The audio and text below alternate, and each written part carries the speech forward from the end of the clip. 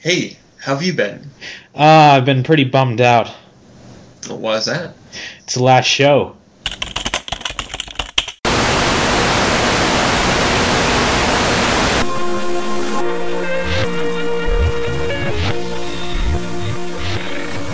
Errol Zero Valnothia, it winds in it.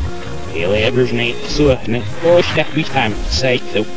Nash the season near Hoyer in it. Wow, you know, sketch or mess it up. The year of the parish car source nexus.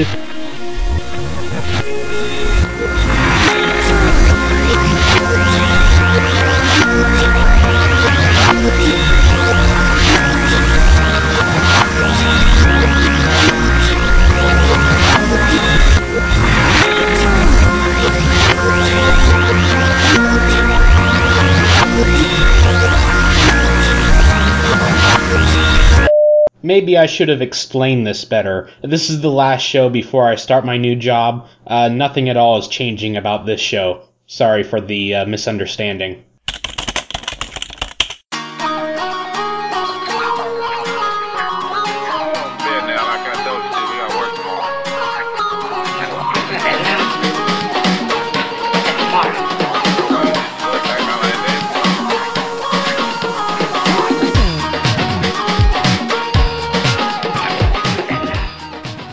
This is Control Structure, Episode 3, for December 6th, 2012. An Oreo Cream Cheese Suspension, with guest Matthew Petchel and host Andrew Bailey. And now with Python libraries for flooring.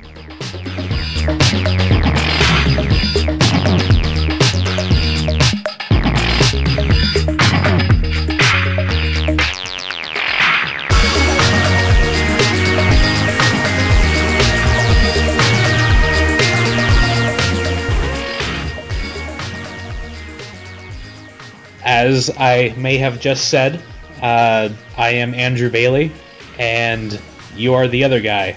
I'm Matthew Petchel. Oh, goody. So, yeah, you're that other guy from that gadget show, aren't you? Oh, yeah, I do only gadgets. You do have programming expertise? Yes, I do. So, along with your floor laying skills? Mm-hmm. Man, you have no lot of Python libraries to lay flooring. Yes, you absolutely own at laying down floors. Anyways, apparently my mom got mildly offended when I said that the computer classes were just to get me out of the house. Oh. Yeah, which is weird, but I guess that's something you have to ask both people in order to get the full story of. So, like for instance, when we got cable internet, to this day, I totally say that I had to con my mom into doing it.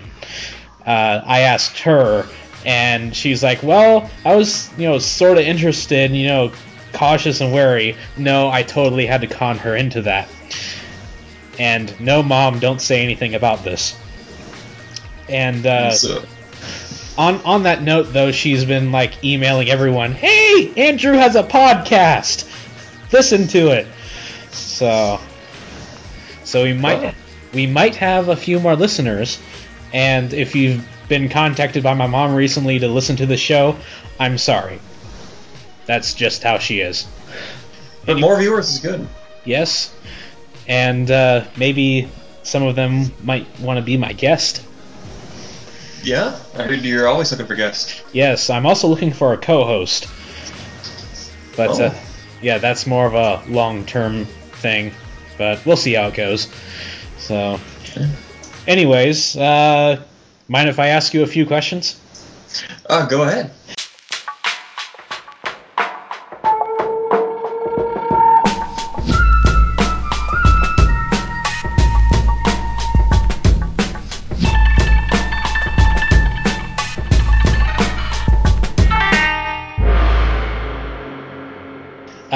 State your name, age, and education. My name is Matthew Petchel. I am 19. My education is self-taught hacker. Good. So, well, I guess I'm sort of following the template here. But what got you into technology? My fourth grade computer teacher, Mark Mueller, which is a funny name. That's why I remembered it. He first got me playing with HTML and some other stuff, and from there I kind of thought, oh, this is cool. Cool. So, what got you into Python? That's my brother's fault. Completely blame him. He threw me some books, and they were all about Python. Nice. So, now I just want to, make it clear here. What kind of technology tools do you use? Because I'm not in the computer field regularly, all I normally use for tools is I always have a thumb drive on me that has Ubuntu on it, and because a lot of the times I have to do recovery for people who have destroyed a computer. It's just I love having like the disk analyze tools and all these other things, like all the features built in with a ready to go operating system. So that's got to be my number one tool, a live Linux distribution tool. Okay. Although from what I've heard from At the Nexus is that you like Debian and Iceweasel a lot. That's it's a running gag, the Iceweasel thing. I openly endorse Opera and Chrome, but Iceweasel, don't install it. But you can uninstall it. So, yes, another browser that the Ryan tends to not like too much. So, let's see. Have there been any applications or anything that you've been most proud of? That I wrote? That you did? Ooh.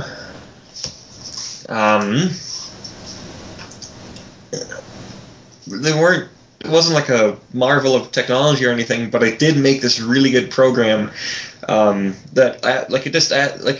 of my computer assignments for one of my classes was it was a C class, and it was like, please enter in 3 numbers, it adds them up and finds the average. And I thought that was so boring. What I did was I modified a program somebody else made, and I made it span the root C directory, just everything. It will create 100,000 files.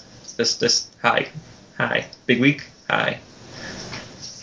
Even though it's just trivial and stuff, I was quite proud with it when my teacher ran it. So, it did all that in the background while it asked for 3 numbers. Well, yeah, because it did it all before it even it said, hi, enter in the first number, and before it did this, it would just do it all in just a few seconds. Not even that. Huh. Anyways, I guess that's it for the questions. So, granted, this is not like a job interview type of thing. It's just, a few questions.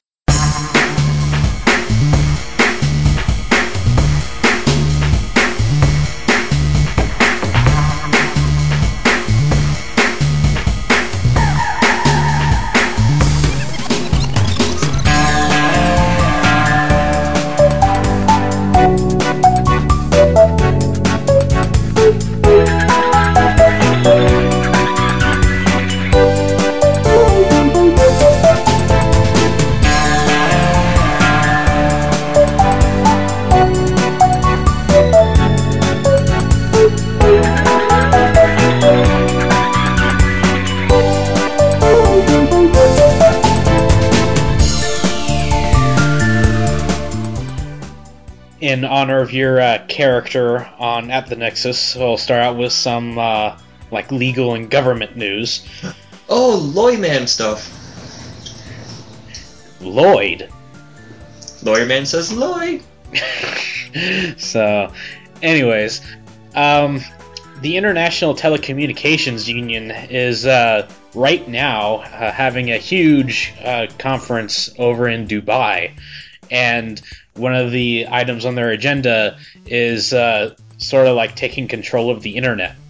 They want to be able to charge content providers and senders of information, charge them so they can build their own networks where it's being received. this is absolutely not how the internet works. And pretty much everyone has stuff to say about this. The Wall Street Journal says letting the internet be rewired by bureaucrats would be like handing a Stradivarius to a gorilla. That's pretty bad. It's going to destroy it all. So, it's going to be devastating. Yes, and in my opinion, even if it's settled, this issue will be brought up so many times in the 21st century. So this is probably just going to be something that we're going to hear like constantly. So a lot of people are against and for this, like the Russians, the Chinese, and the Arabs are for this, and I think a few European ISPs. But the European Union is against it. The US, Canada, Australia, New Zealand, and Mexico are opposed to this, and of course Mozilla is as well. Yeah, I think Mozilla posted something on their blog, like a whole explanation of why they think it's a stupid idea, and they really didn't want it. Yeah, and Vint Cerf? I'm not familiar with him. Who is he? He's the guy that made the TCP protocol. That one thing that the internet is built off of, that it's a protocol that guarantees the exact order of how you sent something on the other side, and like provides like speed throttling and like a few other like really useful things. Because if you didn't know, the internet is a huge series of tubes. And your like whatever you send over the internet gets divided up into little packets, and they might take a different route to get to their destination. They might leak out of the tubes as well. So TCP kind of handles that. So in other areas, Syria is having their revolution over there. It's been going on for like a year or two now. They turned off their internet. Yeah, I heard about that. And then Google turned on tweeting. That was kind of cool. Yeah, like apparently Google like opened up, like you could actually call up Google and it would tweet for you. Yeah, I think that was crazy how they're ready to go with that right away. Yeah. So what do you think about when a country can just shut down the internet for a day? Or how long was it? Do you remember? I think it might actually still be out. So. Oh, really? Yeah, I have. Oh. I heard about that going out, and I haven't heard about it coming back up. So. Yeah, I've been out of the loop for quite a few hours. Okay. On this link I have here, Syrian internet access appears to be at least partially restored as of December 1st. So, and this is the Cloudflare blog. We have confirmed that the BGP routes are reestablished and traffic from both wired and mobile devices is flowing to Cloudflare's network. So, that's good. Even though that's 5 days ago now, but still. But it's back. People go play Guild Wars again. Yep. So, speaking of countries turning off the internet. So I guess some other countries are looking into how they can turn off their internet. Apparently, Greenland is pretty easy to turn off. And people in Afghanistan and Iraq are trying to see what they could do to turn it off in a hurry. So I forget who exactly did this. So yeah, Wired has an article here about like someone did an analysis of like how interconnected countries are, and they rated how easy it is for just one country to shut itself off from the internet. And Greenland appears to be pretty easy to shut off, but ironically, not so much. Afghanistan and Iraq is better, especially considering that they're like war-torn countries. Yeah. In other speculative news, it seems that ad blocking might be the next big legal battle. So, like, currently we're going through the patent phase, We've already had our copyright phase back in 2005 or so, and now it appears that ad blocking might be the next thing, because how Google and tons of other companies charge for ads. And if people block them, that means these companies aren't getting their ads, and it could be construed in that you're not using a certain site properly. Yeah. They should just force everybody to keep JavaScript enabled. I think that would help a lot. Because I know some people hate ads so much they just disable it forever. Yeah. So, but then it can also be concerning about people with like metered internet connections, in that if you have a very low data cap on your internet connection, that ads can chew up a significant part of it if you're browsing around all day. Yeah. So do you use AdBlock at all when you surf the net? No, I don't. I actually have a extension on Firefox called NoScript. Oh. So that's fancy. Yes, it essentially blocks all JavaScript, except you can enable it for like specific domains. You can have it like enabled for like only the website that you're on. So like JavaScript files from the website that you're running on can run, but not anywhere else. And I really like it because it blocks out all the nasty stuff. At least most of the nasty stuff. And it also has a nice side effect of disabling like 80% of ads. That's pretty cool. I bet it works really well on Wikipedia. Yeah. Either way. So you know Kickstarter? Yeah. I heard people are going to try to sue them, or people are suing them because they're promoting a 3D printing system that violates some patents, and they're angry that so many people are crowdfunding this product, even though it's copyrighted. In other news, a copyright troll gets trolled over copyrights, ironically. So Torrent Freak says that this copyright infringement group, these lawyers, are sending out ransom letters or extortion letters rather, that ask someone to pay up or else, and they use certain articles and whatnot, and Torrent Freak doesn't like that, since they're referencing Torrent Freak's articles, so they consider that a form of copyright infringement. So they sue this other business that's going after copyright infringement. So right back at you. Yeah. So also from Torrent Freak, police raided a 9-year-old's house to get her Winnie the Pooh laptop. This little girl found a way to download a torrent of some music she liked, and then the police came to the house, and the dad didn't know anything about it, and then they got mad at the dad. Yep, and the ironic thing is that the torrent really didn't work out for her. So I forget how exactly she got the album that she wanted, but the dad didn't know anything that was going on. But the police saw a laptop nearby, and it was this girl's laptop. And, it just happened to be Winnie the Pooh. But what else happened after that?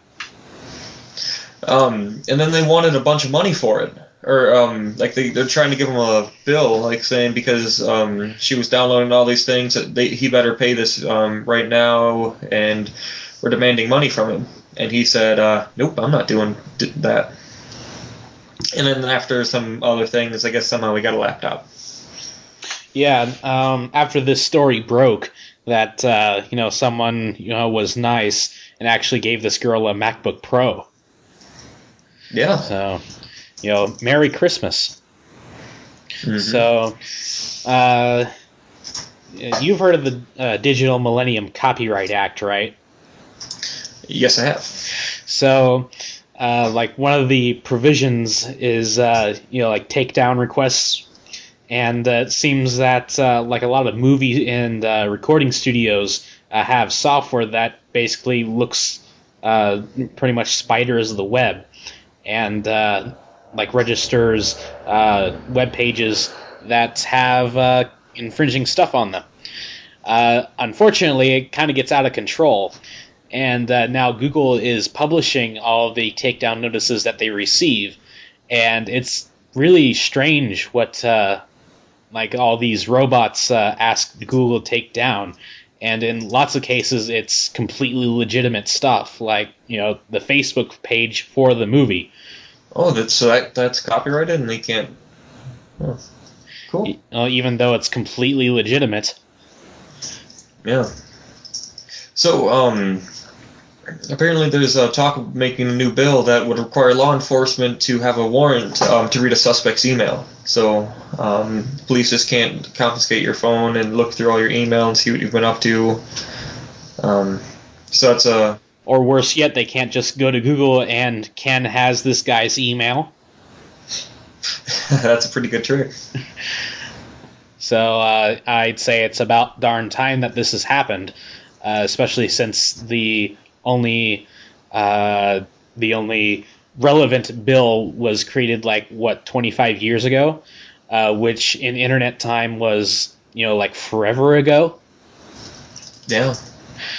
So let's see. In other non-legal news, HTTP 2.0, the draft has been approved, and it seems to be mostly SPDY.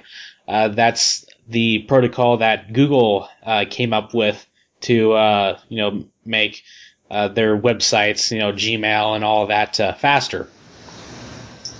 So that might be worth taking a look at. On that note, though, do you know what Varnish is? Like the web software? Never heard of it.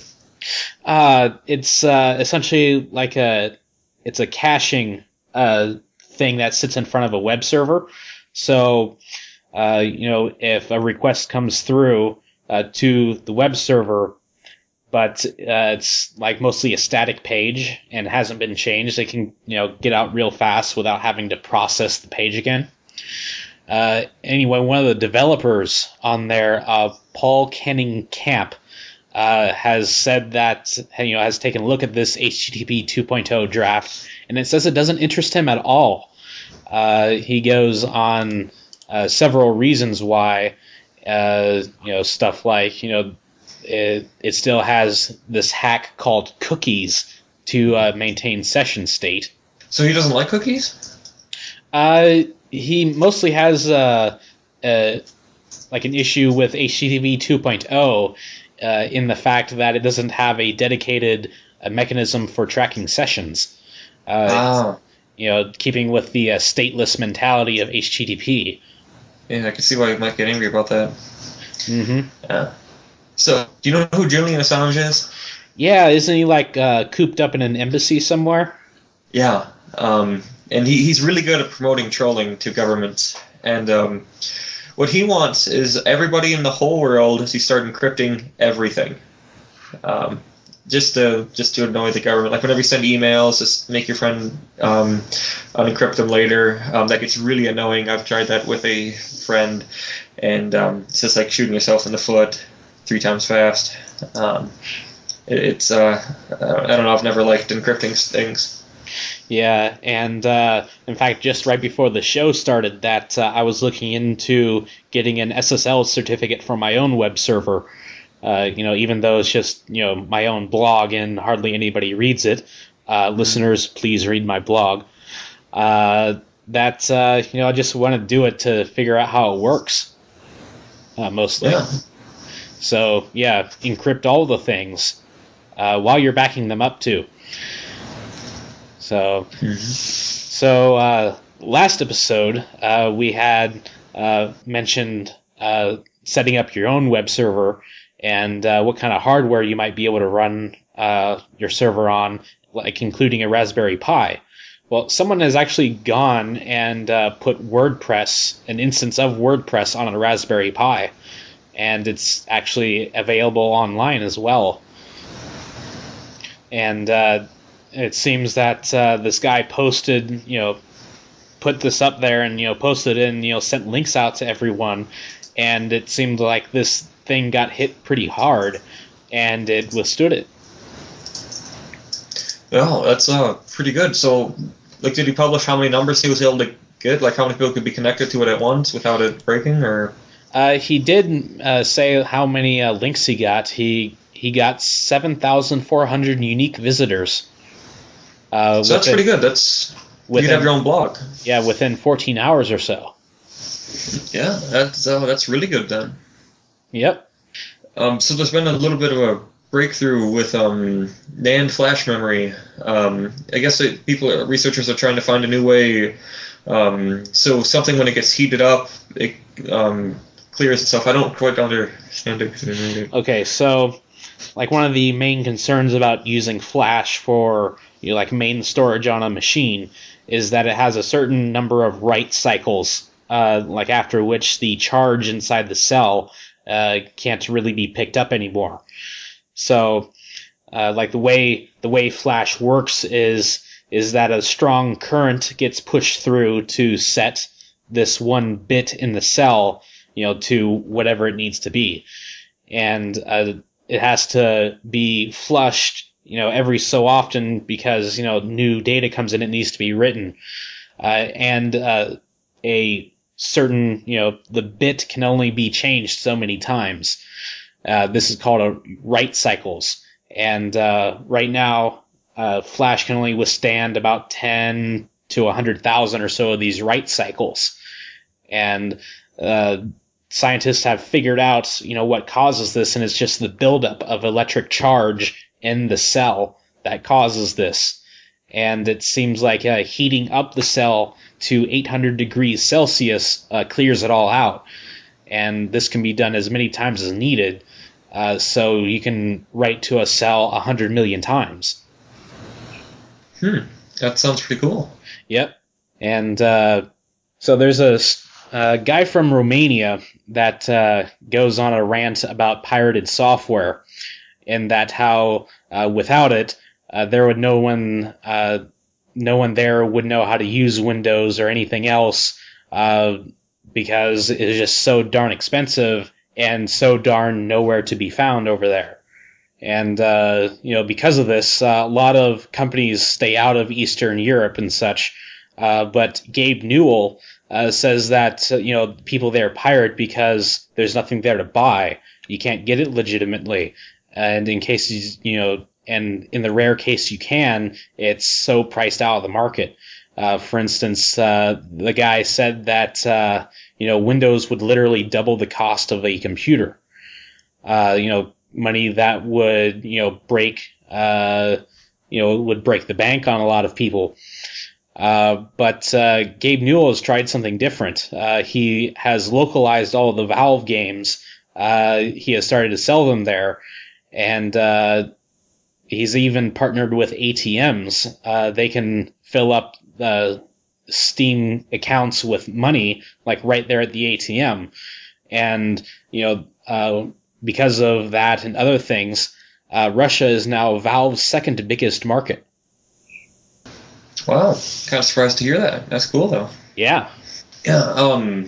So do you know who GE? Yeah, like they make appliances and stuff. Mm-hmm. But they moved overseas a while ago, but now there's talk of them starting to make stuff again, back here in the USA.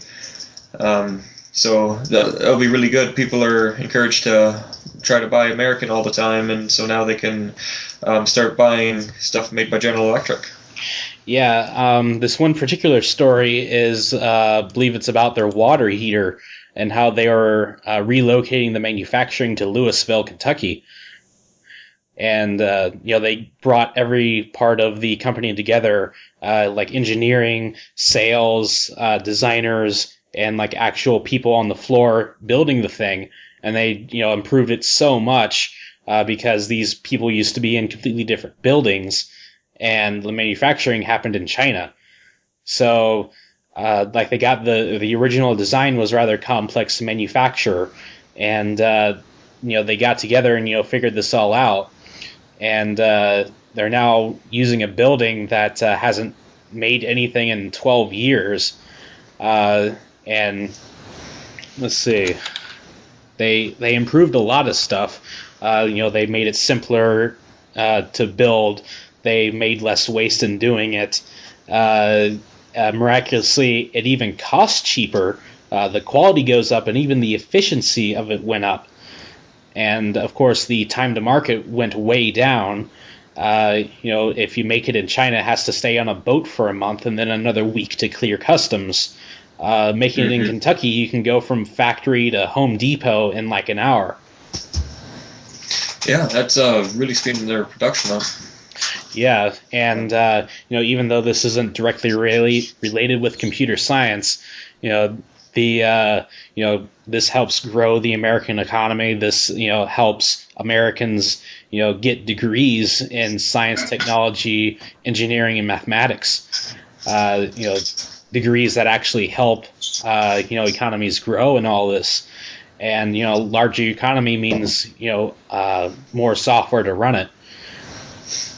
And in another way, my dad was in the union, and I can't tell you how many times that I've been to protests, walkouts, and strikes. This is very good news that manufacturing is coming back to America. Yeah, I also heard some of the new iMacs are also being assembled in America and designed in California, among other things. Mm-hmm. So, another company to buy from is Lego. There's a story just this past week where a kid with Asperger's wanted an Emerald train set after saving 2 years. So, he saved up his money. I'm not sure how much it was, like $100 or $200 or so. But in the intervening time, Lego had discontinued the set. Yeah, that's too bad. Yeah, so he wrote a letter to Lego and asked, hey, I'd like to, get this, but I can't, and, please help me out. And apparently Lego just sent him this set. Yeah, but that really made him happy. Oh, yeah, there's even a YouTube video of him opening up the box, and, of course, he's thrilled. So, Merry Christmas. Yeah, it's always nice to hear nice little stories like that. Speaking of Denmark and autism, there's a company, a consultancy company over there that specifically hires people with, autism and Asperger's to be consultants for companies. And there's a story of a few of them actually finding work as, being, testing stuff. And, this leverages their, amazing memory and attention to detail. And they, people with, autism and such, they find comfort in repetition. So this is a very good job for them if they can, navigate the social environment of an office. Yeah. I hope it works out well for them. Mm-hmm. Yeah. So know how we were talking about encryption earlier today and how you're supposed to encrypt everything. There's another school of thought, like this browser ID thing would be like a way to change how you identify yourself, like prove you have ownership of the email address and other things. It looks pretty cool. And you remember that one discrete cosine transform subject that me and Ryan covered? Yes, I do. Okay, well, there's a cousin algorithm or mathematical equation called the discrete Fourier transform. And it's basically used in signal processing to find the frequencies of a signal. And it's heavily used in audio analysis. And have you ever used Winamp or seen a spectrum analyzer? Yes, I have. Okay, that depends heavily on this discrete Fourier transform.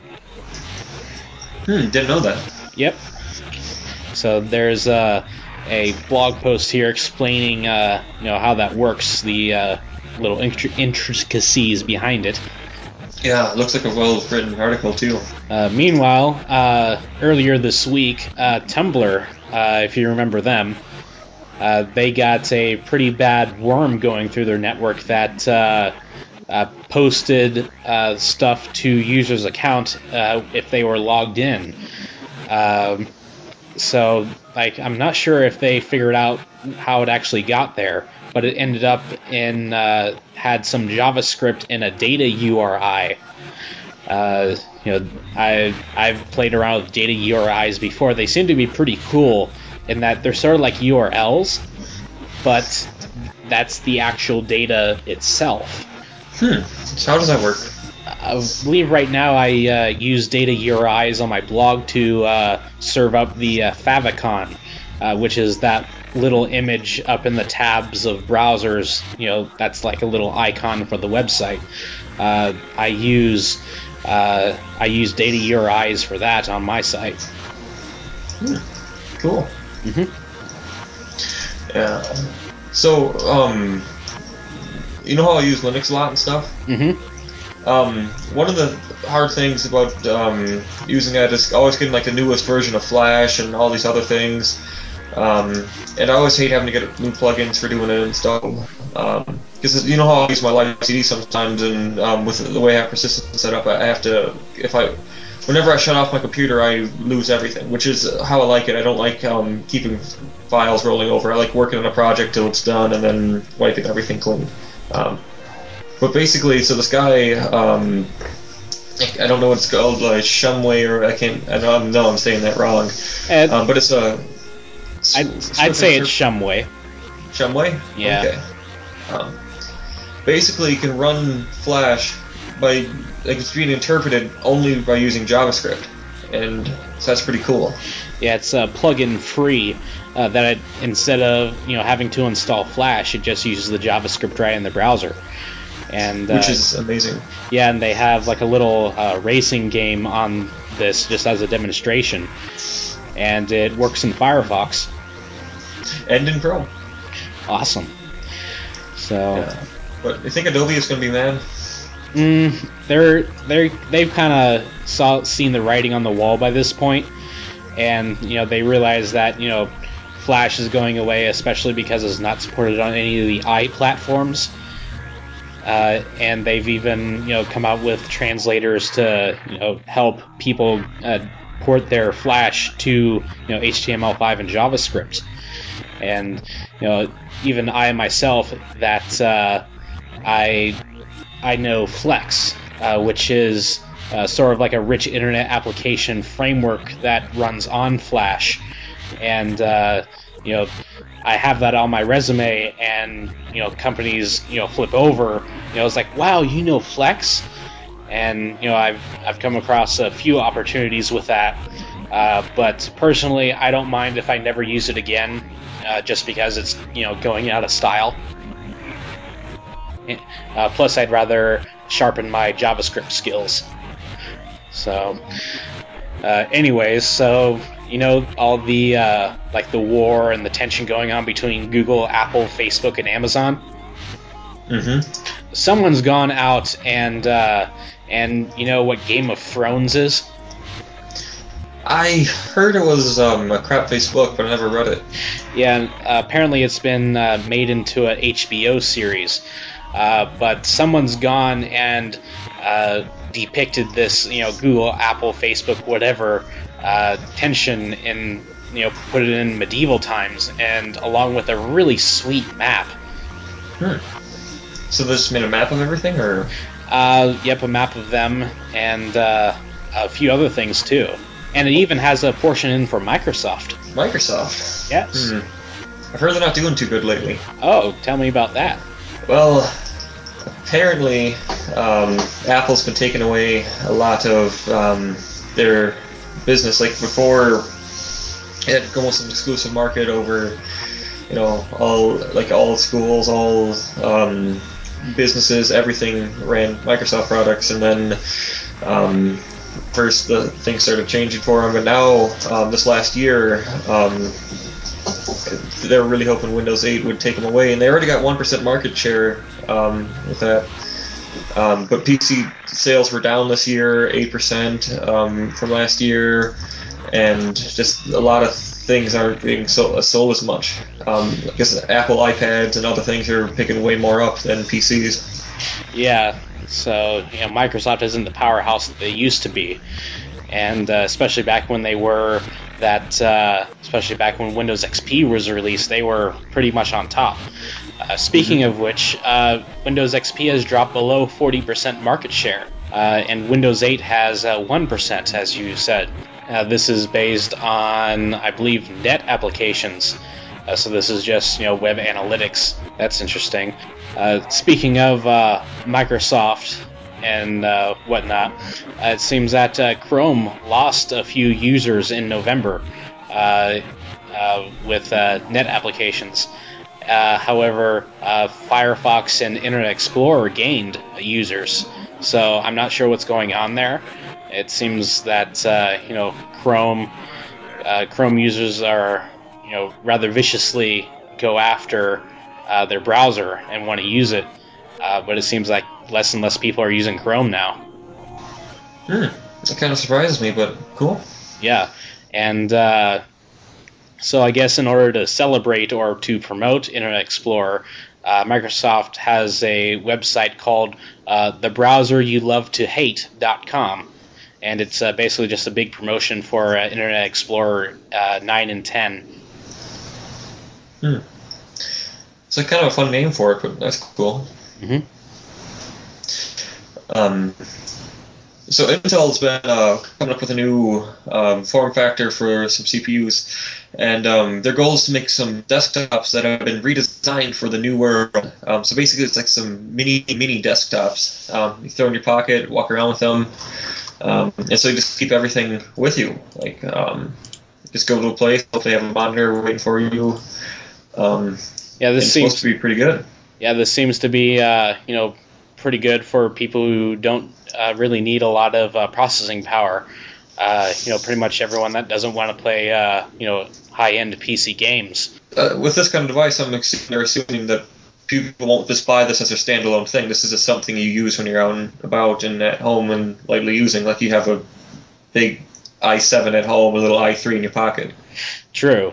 But this could also be used for home theater PCs. Yeah. So, or it could be used as a mom PC. So, anyways, it seems that C++ is coming back. Yes, especially I had mentioned that C++ 2011 came out, and people are finally implementing that. In other news, C++ is not back.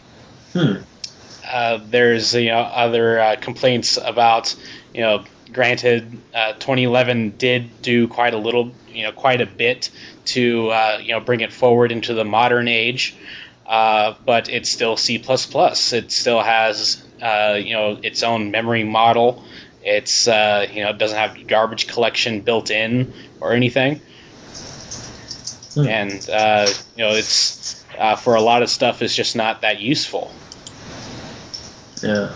So what do you think C++ future is? I'm not sure, but it's not the hot thing anymore, and if something would come along that would have garbage collection and still be a low-level language, that'd be great. Like, for instance, maybe D. There's a programming language that is, I'm not sure, is maybe 10 years old, but it's essentially C++ with garbage collection and like all these other niceties in it. I have to look into that. Mm-hmm. Yeah. So Intel was saying that they weren't going to have like CPU sockets on their motherboards and stuff because it's all going to be integrated and fancy. And AMD said, that's a stupid idea. We're going to continue making CPUs like how we always have. So you just plug them into the socket and press go, and it's okay. So they just wanted to take a stab at Intel. It's like we're going to keep the status quo. Yeah, and so Intel's like, no, we're changing it. And then Intel was like, oh no, we're not changing it. Yes. So let's see. It was just this evening that Intel had contacted Maximum PC, and said, this is all rumors, and that we're still going to make CPUs that go into sockets. Yeah, I wonder how much longer they're going to do that, though. Yep. I don't know, if rumors are spreading like that, it's kind of normally a hint at what they're going to do. Yeah, and this is pretty much all based around slides saying that these CPU architectures are going to be ball grid array, but apparently that wasn't the whole picture. So have you heard of MOBAs, multiplayer online battle arenas? No, I have not. Like League of Legends and stuff.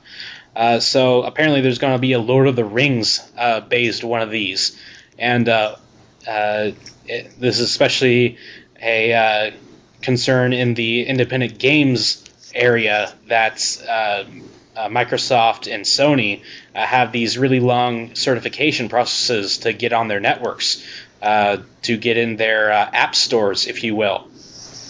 And I've heard that to get on to like Xbox Live, it's like $10,000 or so to be certified. So Monolith Productions, for their new Lord of the Rings game, is going to bypass like all these updates, and is just going to store some of their game data in the cloud to bypass all of this. So if they need to make it like a minor change, change a number on this guy's armor or their health points or how much damage they do, that they don't need to, recertify everything. They can just, update an Excel spreadsheet in Amazon S3 or something. Cool. Yeah. So I know you do a lot of programming, but ever try programming on any TI, like TI-83s, 84s, or anything like that? I had a TI emulator once, but really didn't use it for much. Like I once was playing with my 83 during math and was trying to program some stuff to do, and it was a travesty. I did not like that, mainly because I hated inputting on the text on the calculator. But what these guys did was they made the popular game Portal? Mm-hmm. Well, they made a calculator version of it, and apparently it's pretty cool. Yeah. And only 25 kilobytes. Yes, very small, and the TI calculators, I'm not sure how many years old that these technologies are based on, and it's embedded to boot. So, there's quite a bit of restrictions in that. Yeah. So, and now for a new section that I would like to call LOL Apple. About these MacBook Pros with the Retina displays. So, it seems that there's a problem with some of them in that they have ghosting issues. Like, for instance, if you're like working on a Word document and then you switch over to a website or something and you keep it there for a while and then like go back to your desktop or whatever, that you still see what you had on there before for a little while. And this one bloke had this issue. So he went to the Apple store, and Apple apparently said, nope, there's no problem. What they did was they had this checkerboard pattern. They put it on display for a minute or so, and then put a gray image on there for a minute, and then tried to see if they could see anything, any of the detail. And apparently that's their test for this, and that this guy's laptop failed that. And, there wasn't anything wrong with it. But there's still, problems there, and seems that Apple just lost one of their fanboys because of this. This guy says that, he used to, always buy the next gadget that comes out, the next, model, but now he's not going to do that anymore. Did he say he's going to go get anything cool from another company, or is he just not Apple now? He said that he's still considering to buy Apple products, but he's not going to take their word for it. Okay. They lost whatever you call these people. They lost a zealot, they lost an acolyte, an apologist, an eye snob, or the Apple Roddy is shrinking. I got another funny story for you. I know I didn't throw it in the notes. But I just burst out laughing when I saw the new box for the iMacs. So, you know how it's really not easy to stack rectangle boxes on top of each other? Mm-hmm. You know how not easy it is to do that with trapezoids? I've never tried. I've never really encountered a trapezoidal box before. Well, if you ever get an iMac, you're going to have to encounter it. I mean, it just seems kind of crazy to have them make a box. Like, I'm sure it costs more money to make a box that's a funny shape because, box companies normally make boxes one size, like all rectangles, but I don't know, it just seems kind of crazy. But no, the new thing, trapezoids. Yeah, so like Ars Technica pretty much had an unboxing article, and it seems that it's trapezoidal because there's a cat in there. Yeah, I did see that cat. I think he just got the deluxe, though, the 27-inch with Bluetooth cat. So, and now the coolest thing that I have seen all week, I believe they're students in Norway, they had constructed a 4-meter pole and lined it with LEDs, and they have like a Wi-Fi receiver on it, and they basically walk around with this pole and measure the Wi-Fi strength in many places, and they combine that with like long exposure photography, so you can just like see these mountains of lights, going across like a street or going across a yard somewhere. It looks really cool. Mm-hmm. Yeah. And like especially when they like towards the end of this video, that when they stack these, so when apparently they went across this field like 5 times and they combined it together, you can like see mountains and valleys in sort of 3D. Wow, that would be pretty cool to see.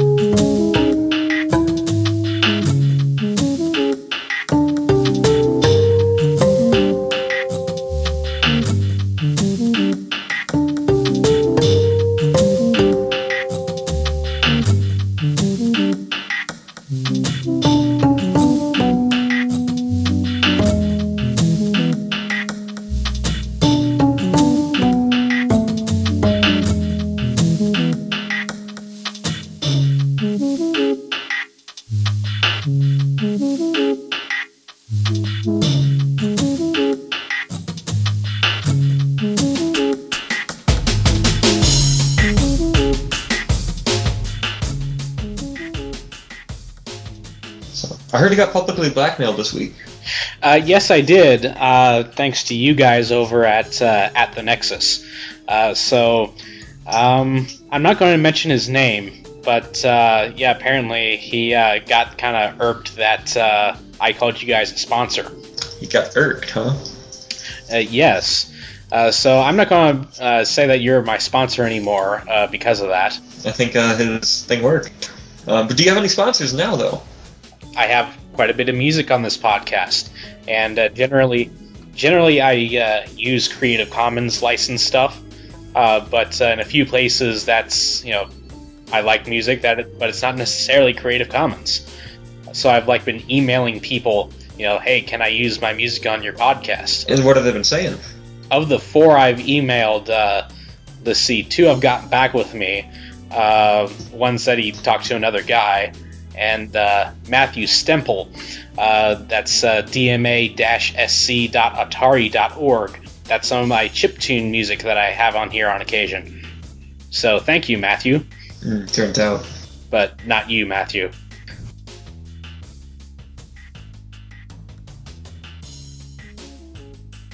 So yeah, Ryan submitted some feedback of last week's show.